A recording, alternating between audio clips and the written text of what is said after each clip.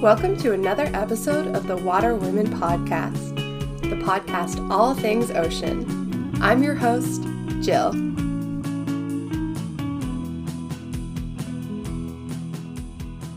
So welcome to the Water Women Podcast, Hannah. I'm super excited to have you on today. Hello, thanks for having me. Oh, my pleasure. Let's hear a little bit about you. So who are you? What do you do? Give us a little introduction to yourself. Sure.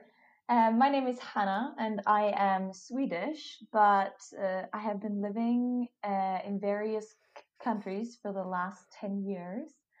And for the past 5 years, I've been living in Scotland, where I've been going to uni for my undergraduate in zoology and my master's in quantitative methods for biodiversity and conservation. So those are some big words for your master's. Do you want to tell us a little bit about what you're actually studying with that? Yes, so it's very focused on coding in R specifically and statistics. So we've been modeling a lot of population trends and we have been learning how to program in R and just essentially how to use statistics specifically for biodiversity questions and conservation. Cool. That's really cool. Yeah, I love it. Another one of those science things that is like big words to explain something that is not that difficult to understand. Classic. Yeah. So how did you always know you wanted to study biology or marine things or zoology? Like, did you always know that's what you wanted to study, or is this something that you found a little bit later on in life? Like, how did you find out, or when did you know this is something that you wanted to study or pursue?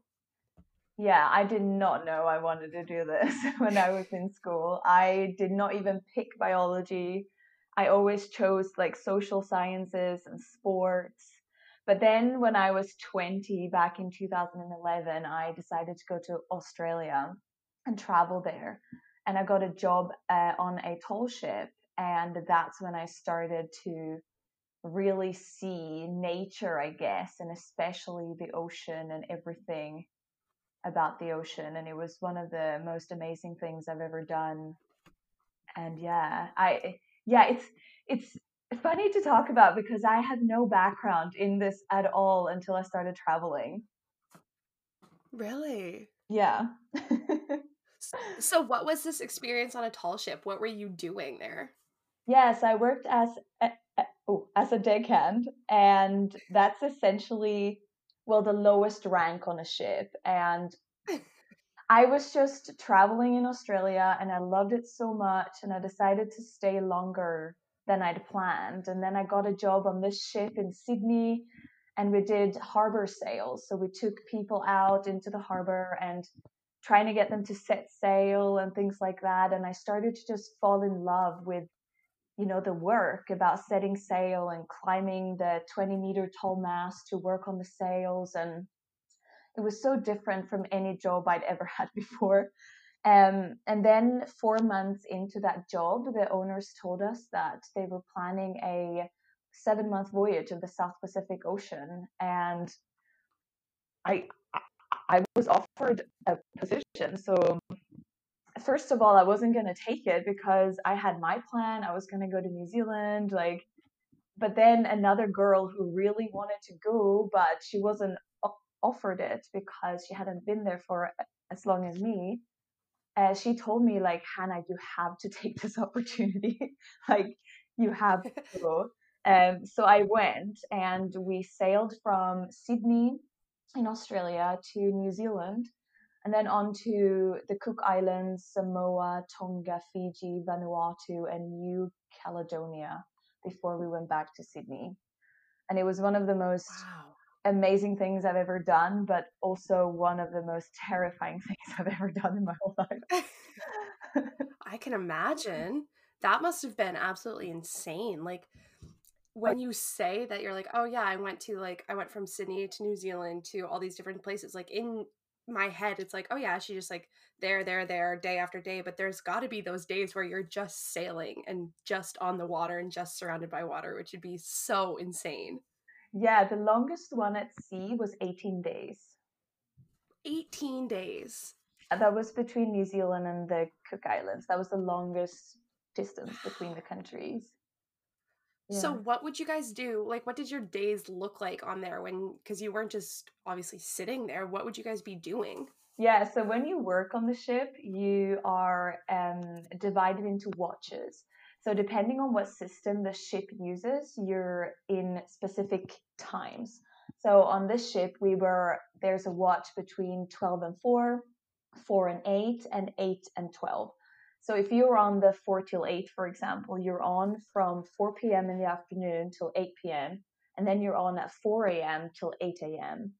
And you just, during those times, you just do all the tasks that needs to be done. And essentially, you're just the people who are awake looking after the ship. And you just follow the commands from your officer on the watch. So for example, there might be a sail that needs trimming because the wind might have changed, or you need to change the course you're on with the steering. You need someone at the front of the ship in the bow looking out for any obstacles in the water, such as other ships or cargo, things just floating around that could actually hurt the Yeah. ship. And you're doing safety rounds, you're climbing the mast if you need to take a sail in. Yeah, you're just doing all these tasks. When you're out at sea, there's always someone looking after the ship. Yeah, so yeah, you're That's always awesome. doing something. And when you're not on watch, you're either sleeping or eating. That's it. That must have been so cool though, just to be like surrounded by the ocean and just get to like, it would almost be overwhelming at some points. It must have been like just It's a this great huge, therapist. vast thing. Yeah, I can imagine. Holy smokes, I'm jealous. Yeah, yeah. I feel very lucky to have been able to do this. And I fell in love with it so much that I've sailed on other ships now too, and not just the Søren Larsen was the name of the ship, and I've continued sailing on other ships as well, which has been absolutely fantastic. So, did you have previous experience sailing before you started these deckhand jobs?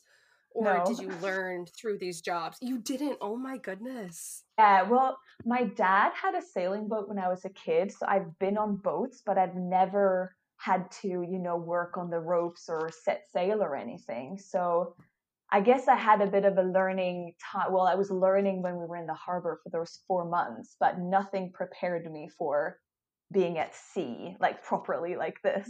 So, yeah, I didn't have any qualifications, but there were people who did on the boat. So I was, Good, good. yeah, so not all the deckhands had a qualification, but they were enough people who had the qualifications, if that makes sense. Yeah, So oh I yeah. was, So you just yeah, got to kind of spend your time learning and yeah, developing these skills. I was a volunteer to start with, and then when I'd been on for maybe 5 months, I went into a paid role. Wow, that is awesome. Yeah, Was it a difficult learning curve? Like, was it hard to, obviously sailing's hard and difficult and physically demanding. Um, but you fell into your spot quite easy and you figured it out on the way. yeah, I guess that's what happened. In the beginning, it was scary. The second day into the voyage, we sailed into a storm, and we were so shocked because many of us had never been to sea like this before, like crossing an ocean over to New Zealand. So we sailed into this storm that had like 4 meter high waves, and the winds tore our sails, and it was just chaos. We almost lost a crew member overboard. Oh my It was goodness. intense. It was intense. Yeah. And that left me scared. But then about 5 months in, we had another storm. But at this time, I was more confident, and I knew my strength. I had faith, like I had confidence in myself. I knew I was strong to climb the mast. I knew so much more about the sailing in general that just left me more euphoric. And we didn't need to wake up the rest of the crew. It was just me and my crewmate on, and we were just handling the sails by ourselves in this storm. And there was this one point where I felt like I was in a movie because I was standing at the back of the ship staring, and all of a sudden this wave just dumped on me from behind, like in a movie when they're just like standing there. And I was like, this is crazy. That's insane. And you were just like, in that short of a period of time from the first storm to the second storm, you were just like, or not maybe short, but like in the time difference between the first storm and the second storm, you just gained so much confidence in what you were doing that you were like, oh, this is like think about if that had happened in the first storm, you would have like lost your mind. But the second Yeah. storm, you're like, oh, that's kind of wild, cool, haha. Like, Yeah, like I became so euphoric, I couldn't sleep afterwards. I think I was on the 12 till 4, so at 4 a.m. in the morning, I needed to go to bed and I just couldn't sleep because I was so like I had so much energy because it was such a thrilling experience that time around. yeah, Yeah. that is so cool. Yeah, I love it. I love sailing. You would you would get to spend so much time just with the oceans and like the sights you would see and just like the feeling. Like I know my feelings being on water sometimes I'm like, wow, I am so small, I am so insignificant, this ocean could eat me up and no one would ever know. So it must, like you said, a great therapist, like it must just be like grounding almost, which is ironic considering it's, you're on water and not ground, but grounding. Yeah, yeah, absolutely. I learned the power of the ocean. I have such respect for the ocean and what it can actually do. And I love that. yeah, I when you sit on the bow, like when you're on the bow watch and you look out for any obstacles in the water, you're just looking out onto the horizon and you're just contemplating life, and you have no cell phone reception, so no one's on their phones. You're just hanging out and doing the work together, teamwork, and it's really cool. And there's people of all ages, all nationalities. You're all working together, and it's just really beautiful, I think. Yeah, it sounds it. And you must get to see some amazing sights and amazing wildlife and Yes. just get to see that and enjoy that. Did you have any really cool experiences with that kind of stuff? Yeah, so like I said, before I went to Australia, I didn't know much about the environment or nature or animals really. So when I went on that voyage, we had daily encounters with wildlife, with marine animals, and like flying fish would just land on the boat, and albatrosses and dolphins and pilot whales. That was I didn't even know they existed, pilot whales, when I saw them the first time. I'm like, what is that? It's really cool. So yeah, I started learning a lot about different animals and weather also. Some days it was just pouring rain and it was horrible at that time, but afterwards there was always a rainbow like that stretched across the sky from horizon to horizon, and like yeah, it's sometimes just the starry sky out at sea with no pollution at all. It was just so amazing to see. Oh, that would be just, oh, I'm so jealous. Are they hiring? Because I'll go. I'll do it Oh, now. they're still going in the harbor. You can probably go and join. Yeah. Perfect. Perfect. Yeah. So after you finished working there, what did you pursue? When you came back to Sydney, what did you do? Well, I decided that I wanted to work in the marine industry, but I kind of wanted to move on to something different. So I really wanted to get a job on a whale watching boat because I'd seen these amazing animals in the wild, and I wanted to take other people out to see them, but I also really wanted to encourage people to go and see animals in the wild and not in a zoo. So Yes. I got in contact with a company and I did my courses. So after about a month after we came back, I got a new job as a deckhand on a whale watching boat. And they were still Okay. going. So we went out through Sydney. So just out through the Sydney Heads that leads into the harbor. And that's usually where the companies go to find whales, to watch the whales. Mhm. Yeah. Okay. So how long did you do that for? I did that for 6 months. Yes, 6 months. Nice. And did you enjoy it? Was it something that you really liked, or did you have like reservations about it? Very mixed feelings, to be completely honest. I had that initial idea of wanting to take people away from zoos, and yeah, but then when we were out there, I started to notice that this was, yet another thing for companies to earn money on. And I started to realize that many companies were not following the guidelines of how to act around humpback whales. There's specific Mm. guidelines you need to follow. For example, you need to keep a specific distance, and that is different if it's a male or a female with a calf. And there's only 3 boats allowed following the whale, for example. So if you're a 4th boat, you need to wait your turn. You're not allowed to cut off their path or anything. But there were just many companies that were not following those rules and guidelines, and Yeah. especially private boats were not. I just don't think people know when you go on a private boat that there might be guidelines around these animals. So Oh, yeah. absolutely. So I have previously worked on a whale watching boat, and I know exactly what you're talking about, especially like with the pleasure crafts and private boats, because it's like you're out there, and a lot of, I will say, the whale companies around here do a fantastic job of maintaining the distance and keeping everything and everyone safe.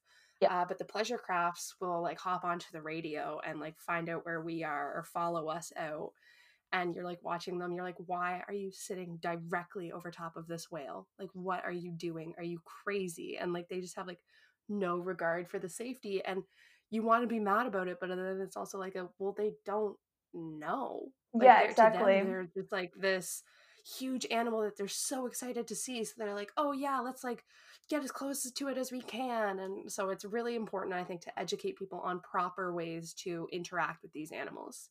Yeah, I completely agree. Of course, there were the companies that did do the right thing, that didn't go too close and things like that. But there were just too many companies, I think, from what I've seen now, who just don't follow the guidelines. Oh yeah, no, I totally understand what you're saying. And it's so hard to see because you're like, yeah, these are awesome animals and I'd rather observe them in their home than in a tank, but also I want them to be comfortable enough to come here and enjoy their time here and not feel like they're being harassed. Exactly. Like we're essentially disrupting their migration path in a way, and this they're migrating up the coast, and all of a sudden there's all these boats in this one area.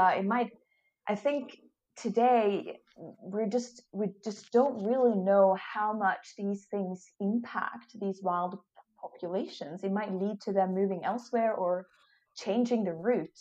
I don't know enough about humpback whales really to know if it can change their route, but I feel like sometimes we don't know enough yet how much this can actually impact Yeah, the no, wild you're exactly populations. correct there.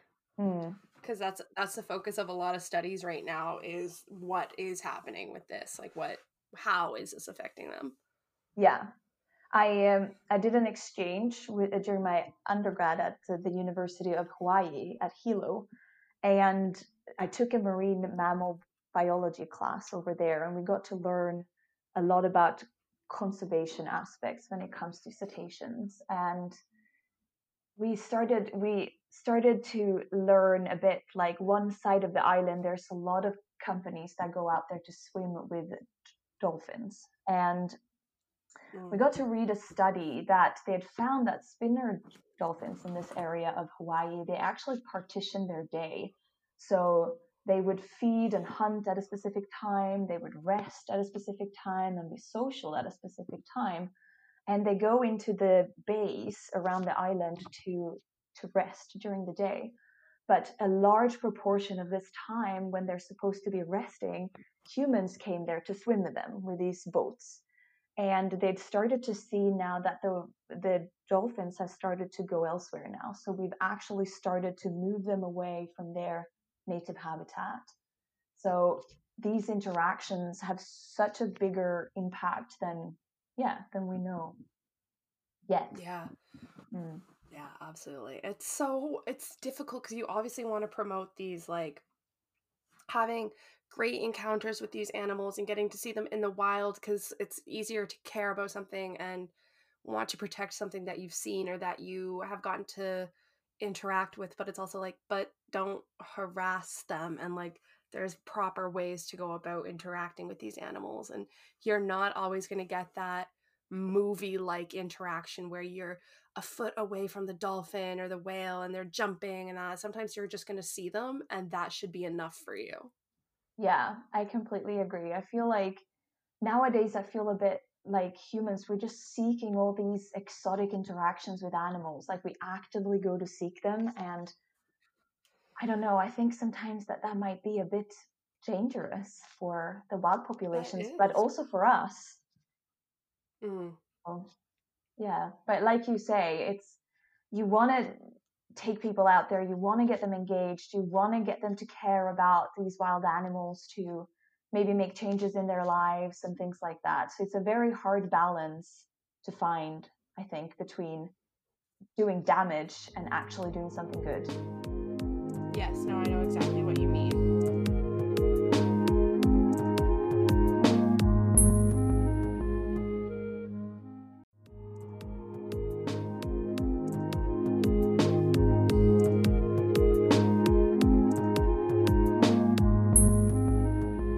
So you did an exchange, and you were telling me that you got to work with the like you were volunteered as a field assistant with some sea turtle protection and stuff. That sounds really cool. Do you want to tell us a little bit about that? Yeah, so the Sea Turtle project was in Greece, actually, and that was with an organization called Archelon, and they work for the conservation of the loggerhead sea turtle on the Greek Oh, beaches. cool. Yeah, I got to do that just after I finished my first year of my undergraduate, so my zoology degree. And it was just really cool to go out into the field and do some proper work with real animals. We Yes. You camp on the beach, so not on the beach, you camp in a camp just off the, and then you would go out really early in the morning and look for turtle tracks and turtle nests. And if you found one, you need to follow the tracks and find the nest, because you needed to dig up the eggs and count them and then put them back. So the reason they do this is because the loggerhead sea turtle is endangered in this area. So they have to, you need to find the nest and then protect it. So in this part of Greece, you would put a metal grid on top of it and then hammer in some sticks to keep it safe from predators and show humans that there is a nest here so that they won't go too close. Okay, yeah. That's awesome. Do you guys have like education outreach or something for the community that they know what these like markers mean? Or is it kind of signs up around it, just something so people know where or like what they're seeing rather than be curious about it? Or is that coming? Yeah, no, there is. The organization have information booths like in the main town in this area to inform tourists and things like that. And we also go to hotels and give some presentations to tourists just to make them aware of Oh, the situation. And for example, if you're at a hotel at this beach, just be aware that there are turtles here and that you shouldn't walk on the beach late at night with lights, for example, because there might be a turtle there who's trying to lay their eggs. And yeah, just making people aware that this is a turtle nesting beach and a very important one. it's really important to have that outreach and education because otherwise, like, you might get people walking on the beach that are kind of like, oh, what's this? And cause more damage than they would have if they didn't even know the nest was there, kind of thing. So it's awesome that there's that education and outreach. Yeah. Yeah, I really enjoyed working for them. So I definitely vouch for them. If anyone want to go and volunteer at Archelon, it was a great experience, great field work experience, and they do really good work. They've actually seen more turtles coming back now since they started the project over 10 years ago, maybe at least 20 years ago, they started this work, and they're now seeing the rewards. Like we started to see turtles now, more turtles coming back to these beaches because turtles go back to nest on the beach where they were born.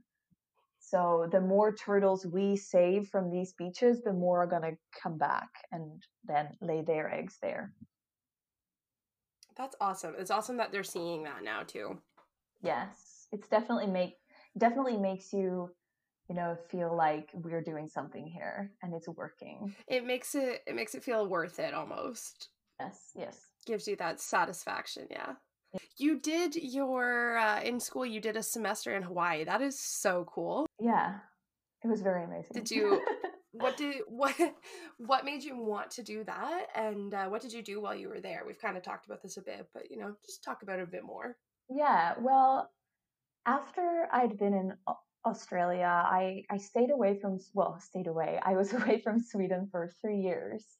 And when I came back, I realized that I didn't feel like the adventure, I didn't want the adventure to be over. So I went to Scotland and then I realized that I can do a semester abroad there. So I wanted to go to a place that had a very different nature to home, to Sweden or to Scotland, for example. And I wanted to experience a different climate, different flora and fauna, and just a different environment to learn new things in. And I saw that that my school had an exchange with Hawaii, and yeah, I applied and I got to take courses in marine mammal biology and oceanography and tropic island ecology.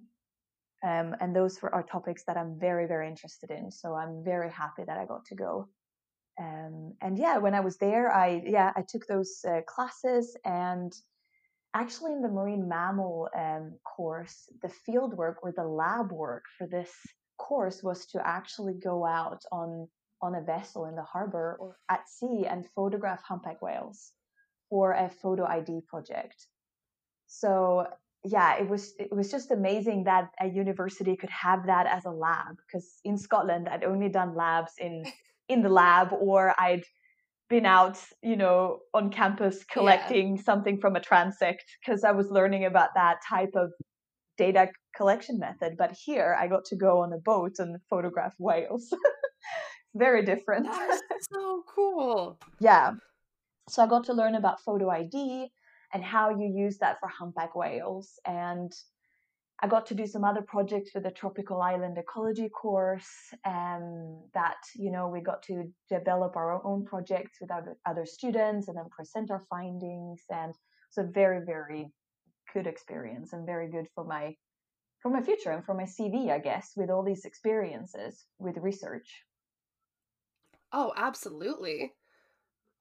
Did that kind of make you want to pursue the statistics a little bit more? Is that how you kind of got into that? Or where did you come up with this whole, like, your master's in statistics and like quantitative methods? How did you kind of get there? What brought you to that from all your time with the ocean and falling in love with it like that? Yeah.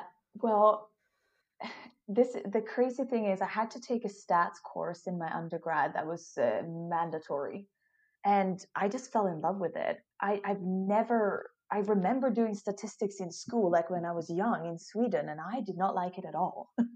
And this time around, I really fell for it. And so that was in my second year. And then the first semester of my third year, I enrolled to take a more advanced course where we start to code in R. And I started to learn how to code. And then just the semester after that, I went to Hawaii and I got to do some projects there where I got to apply the knowledge that I just learned in this statistics course and the coding. And I could use that coding in some of the projects in Hawaii. And I think I started to just see how you can apply statistics and coding to your data and to your projects. And really, I got to see how you actually do it in a real like research setting. Um, That's really interesting. That's super cool. yeah, so that just started to get me really just more excited about it. And then I did my undergraduate thesis and I used R for that as well. And I just started to really, really enjoyed analyzing data. And then my supervisor for my thesis, he suggested this degree at Glasgow University, the quantitative one. And I looked it up and it looked really, really interesting. So yeah, that's what happened really. I I That just is took super that one cool. course, fell for it, took another one, and I just kept going. I love that. I cannot relate at all because R makes me want to cry quite often. It is quite possibly the bane of my existence. But I suffer through because I love these animals, but it Yeah. is I hate it. So I will be calling you for lots of questions, I'm Oh, go sure. for it. Go for it. I'm actually starting my own tutoring service where I'm actually That's tutoring amazing. R and statistics. So come along if you want to. That is amazing. I will be there. Oh yeah. So what's your plan after? What do you hope to do with this master's that you've just or that you're working on? And like where do you hope it takes you? Well, I just actually submitted my thesis, so I'm actually done with the degree. Oh my goodness, Yeah, that's so exciting. Congratulations. haven't graduated officially, but I'm done with the But degree. still, you're done. Yeah, Yes. yeah. Well, I now actually call myself a quantitative ecologist. I have identified that I want to work with data analysis. I would love to be a statistician or a data analyst, or ecologist or GIS officer. I want to work with spatial data if I can, if there's any opportunities with that, but specifically with marine data, such as movement of cetaceans, for example. I love spatial ecology. I love that. That's awesome. So hopefully you found something with that. And your Instagram account, let's chat about that for a second because it is so cool. Oh, thank you. I love your Instagram. What kind of persuaded you or led you to do that and kind of use it as the platform that you do use it as? I think I just wanted to share my knowledge and share my experiences that I have been very privileged to have had and very grateful for. I think I just wanted to share them, and I feel like us as humans nowadays we're so disconnected to nature and with nature, and I kind of just want to bring nature back to people. Yeah. So I try and share about population trends is one of the things I'm very interested in, and seeing how population sizes change over time and the reasons for those changes, and sharing that with people, such as, habitat degradation or poaching and things like that. I'm very interested in those environmental issues that affect wild populations. That is awesome. Well, you do a great job sharing information and making it a very digestible and easily understandable Thank in you. a very visually pleasing way too. So I highly recommend everyone following out or following you on Instagram. And speaking of that, do you want to tell people if people want to follow along with you and whatever you're doing, where can they find you on any social medias? Currently, it is Sustainable Biologist on Instagram. That's my main. Currently, that's the only one I have, like only social media platform at the moment. So, Perfect. Sustainable Biologist. Great. So make sure you check her out and follow along with that and gain some new knowledge because it is awesome. And like I said, very visually pleasing and just very fun to follow. You will always learn something new, which is really fun. Thank you. And Hannah, thank you so much for joining me today. It was awesome to have you on the podcast. Thank you so much for having me. It's been really great talking to you. Thank you so much for listening to another episode of the Water Women podcast. If you enjoyed the podcast, don't forget to rate and subscribe to it. You can also follow us on all of our social medias. You can find us on Facebook and Instagram at Water Women Podcast and on Twitter at Water Women Pod. You can also find more behind the scenes info on our website, waterwomenpodcast.ca. I am so happy to keep sharing these stories of different water women each week with you. And until next week, stay salty.